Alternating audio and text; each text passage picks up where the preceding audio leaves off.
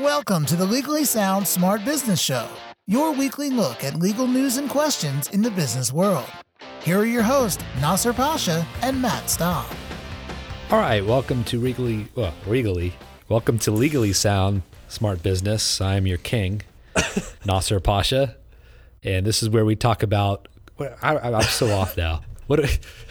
This is a podcast where we cover business in the news and add our legal twist. My name's Nasser Pasha. I'm Matt Staub. I thought I was on mute for a second. All sorts of off.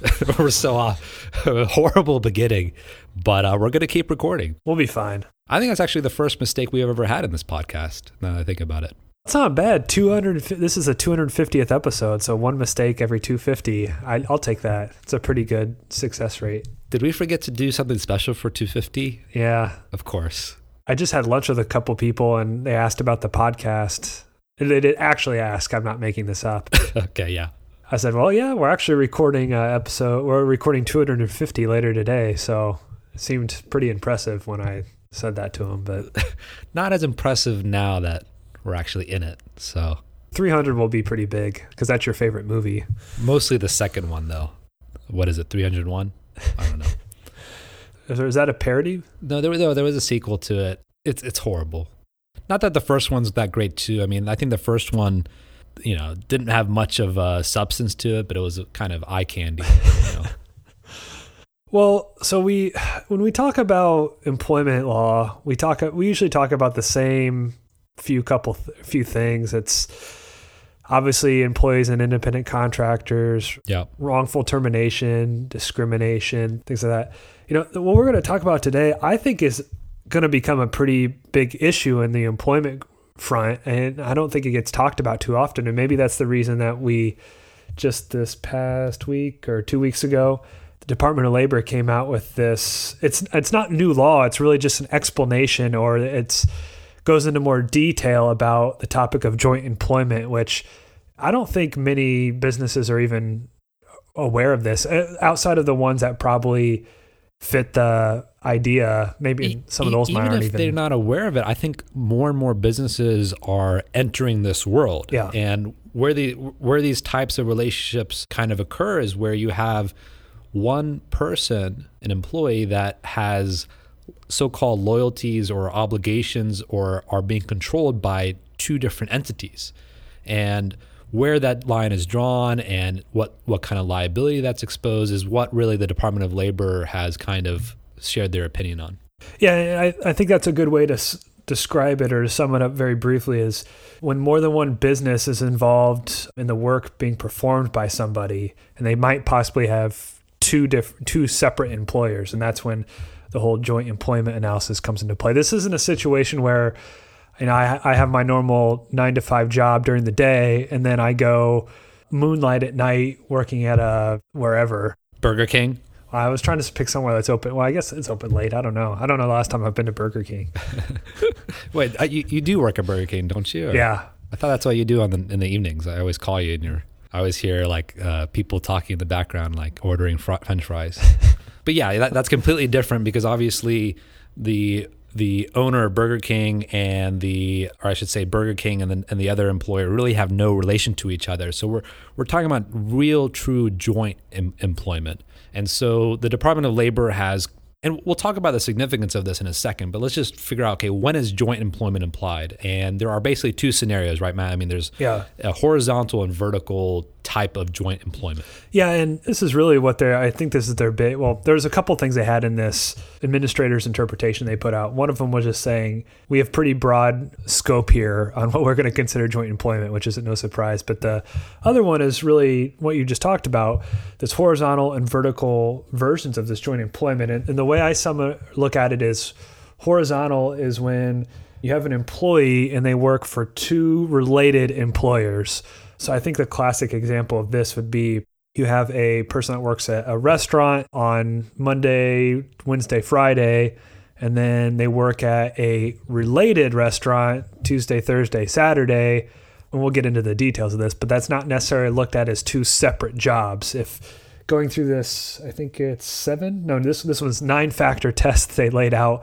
If there's a significant degree of relation between the two, they're going to be considered joint employers. And, we'll get into the significance of that. And another example of that kind of horizontal relationship is where you have a good sized company that has multiple operations that are involved with different kinds of businesses or have different locations, and each of them are separated into separate entities. So they have separate EINs.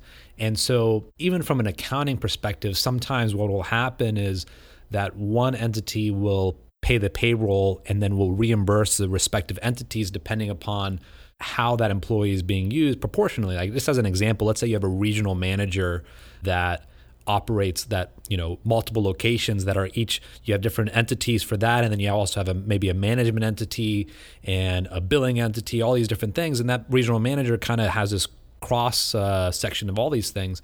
And so there may be some joint employer aspect to that. And another one is where you're also hiring I don't want to misspeak, this may be going into the vertical area, but I think this is in the horizontal area where you're hiring a third-party professional employment organization, and usually they are involved with this type of structure as well. I think that's more vertical, but that's fine. Is it more vertical? Okay, well, that's a second mistake we've had in this podcast. I can't believe that. It's a good lead-in to vertical. Okay. So this one's a little bit more difficult to explain conceptually, but there's an employee and an employer, and it's whether the employer of this employee is an intermediary of another employer. So what you just described. Oh, the PEO? Okay. Yeah, that's a good example of it. I think another example that was in this was there's a general contractor and they have a subcontractor, and that subcontractor has an employee. The subcontractor and the employee, that's employee-employer relationship. It's still possible, even they call it a subcontractor to the general contractor, there could be an employment relationship there, making that employee an employee of both the subcontractor and the general contractor. Yeah, which may be scary for some people, because if you start thinking about staffing agencies or leasing employees, this is where that comes into play, because just from an example perspective, let's say that I have an employee that I want to, as part of my services to another company, I'm giving them the employee, so to speak, to use for what they're doing.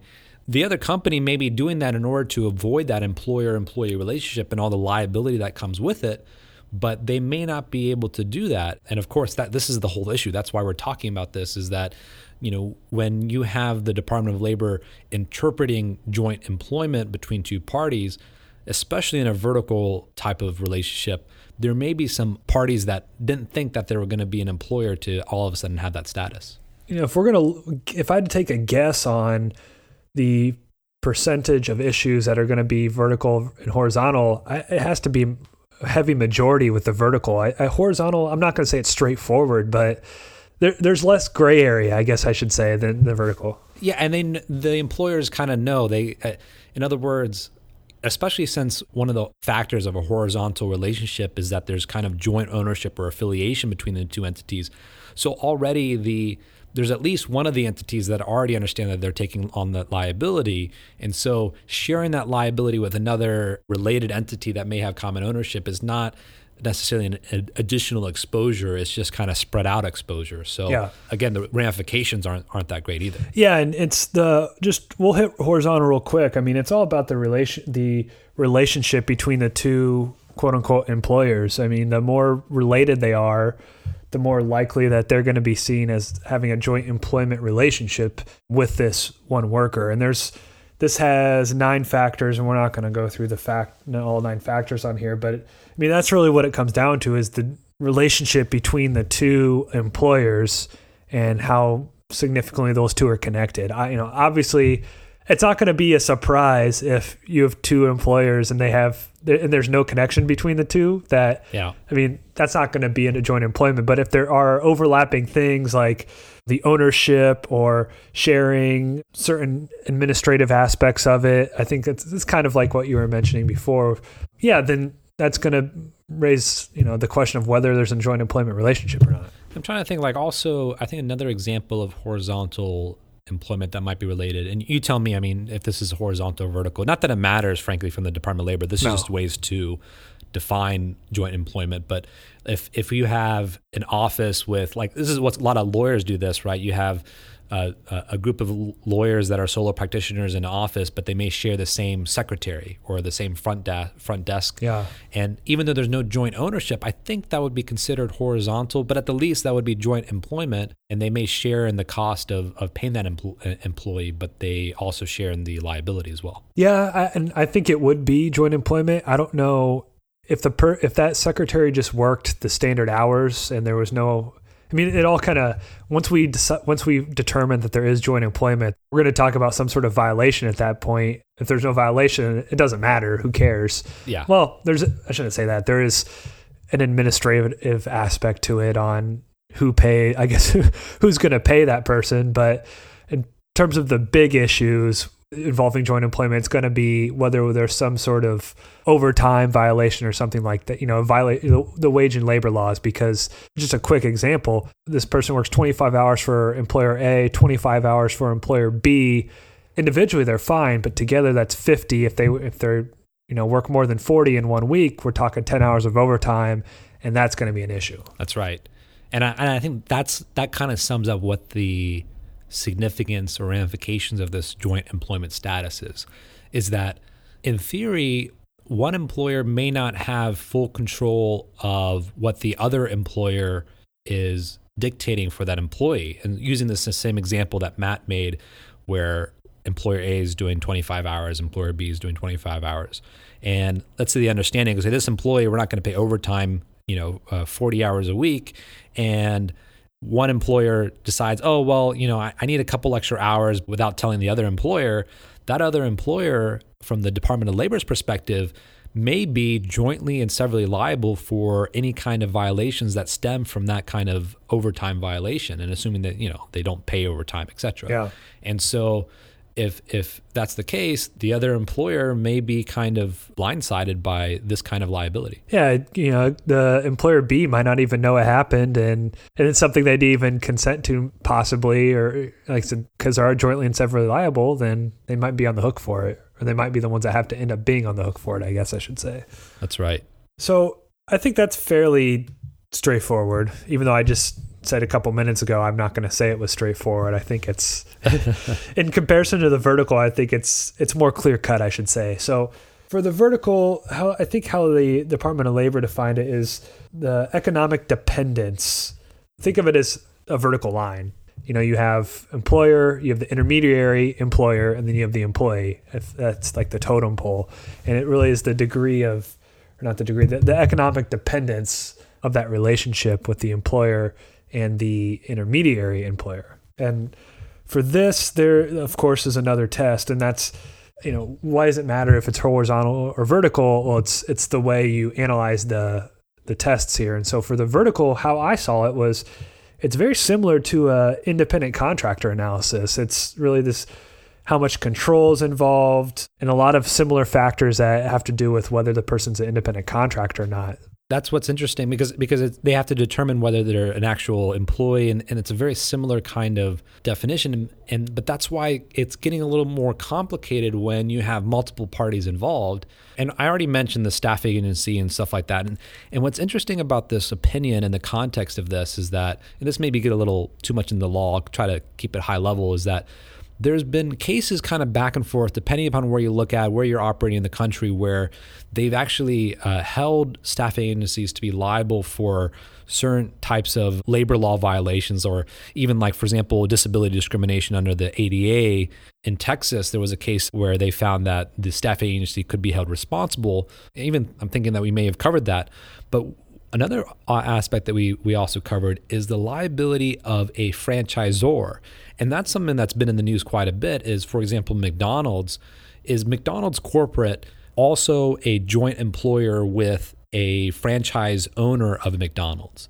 And so far, the courts have said, no, they're not. There's no joint employer relationship. Whether this opinion changes that or not, but I do know that this is an issue that is being challenged and resolved. And there seems to be this tendency that I'm seeing that, or I should say a good chance that McDonald's as a franchisor may be held as a joint employer with the franchisee, which the ramifications of that is pretty significant. So I assume McDonald's and other franchisors are going to put up a big fight for this. In terms of this administrator's interpretation that the DOL put out, it doesn't mention franchise or franchisee relationship. No, it doesn't. Yeah. But it's something that could definitely happen. I mean, I gave this example earlier. So let's say you buy a house. We'll do a hypothetical few. You buy that mansion you were talking about. Bruce Wayne's mansion? I was going to try to think of a Houston suburb, but I realized I don't know any. So, River Oaks. River Oaks would be what you're looking for. You want to redo your kitchen, so you hire this company to do it, and they're the general contractor. They sub out. What kind of cabinets am I getting? 100% pure oak, mahogany color. Perfect. I'm into it now. I got you. I'm following you. Brass knobs, all the nice stuff. Soft opening and closing hinges. So you hire this company, they subcontract out parts of the job, like electrical, for example. So let's say the subcontractor they have their business and they have an employee that shows up.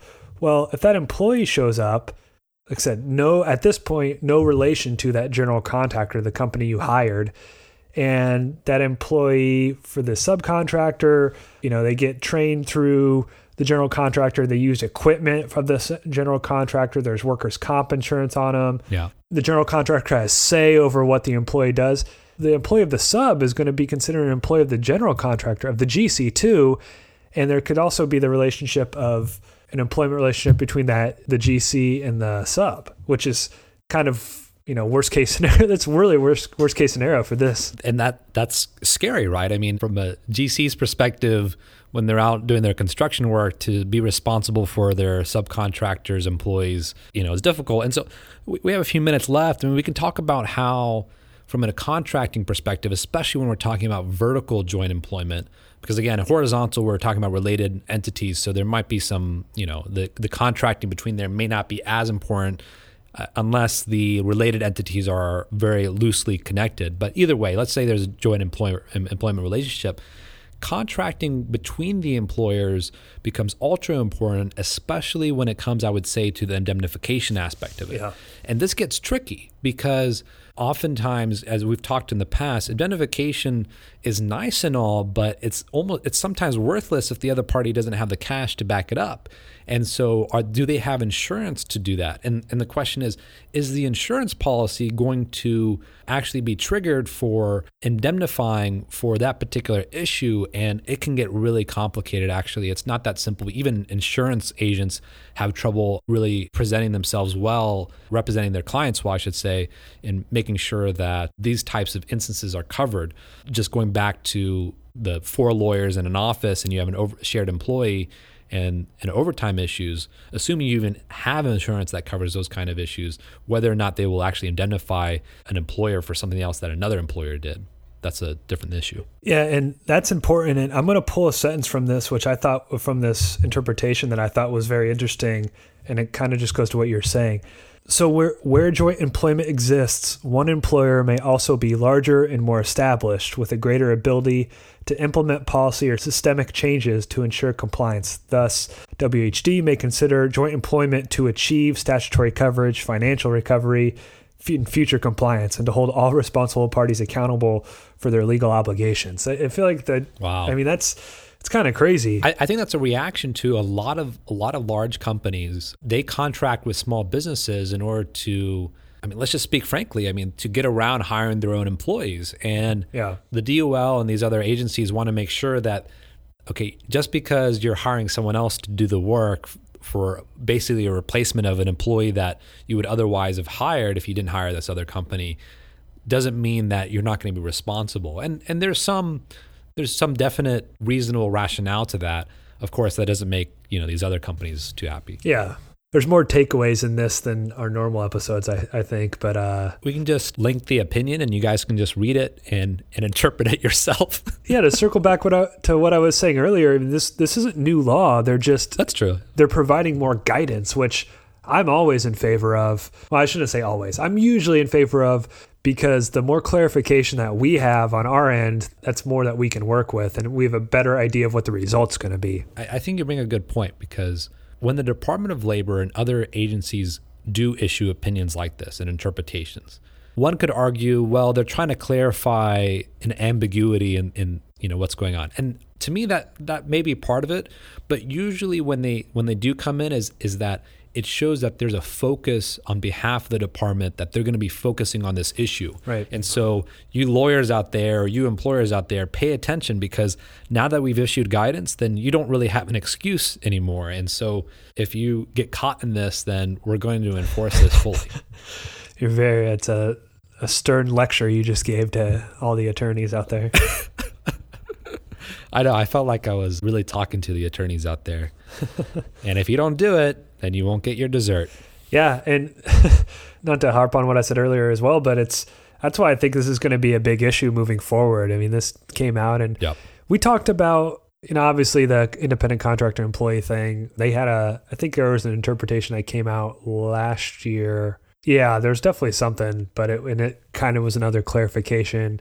But yeah, this is going to be a big issue, and I think we're going to start seeing the government cracking down on this. And plaintiffs' lawyers, because now attorneys it's more likely that they're going to file suit if they can find another joint employer that maybe, like you said, more established and has a bigger pocket. Yeah, the ones that need to look out are the general contractor in those examples of the vertical employment. I think they're going to be, those are most at risk in this. Employees are fine. I think employees may make out great in this. Yeah, good for the employees, bad for the employers. Very typical. Nothing wrong with that, I suppose. Yeah. Well, I think that is our episode number, what is it again? 250. 250. It's been so long. I don't know if we carried over to 251 on this episode or not. I think we'll be okay. All right. Keep it sound, keep it smart. This has been the Legally Sound Smart Business Show with your hosts, Nasser Pasha and Matt Staub. The Legally Sound Smart Business Show is your weekly look at legal news and questions in the business world. Legally Sound Smart Business is a podcast that is intended but not promised or guaranteed to be current, complete, or up to date, and should in no way be taken as an indication of future results. No attorney-client relationship is created by listening or submitting questions to the podcast. The podcast does not constitute legal advice, but rather is offered only for general informational and educational purposes. You should not act or rely on any information in the podcast without first seeking the advice of an attorney. The opinions expressed in the podcast reflect the views of those individuals and do not necessarily represent the views of any other individual or business. For more information about the Legally Sound Smart Business Show, visit LegallySoundSmartBusiness.com.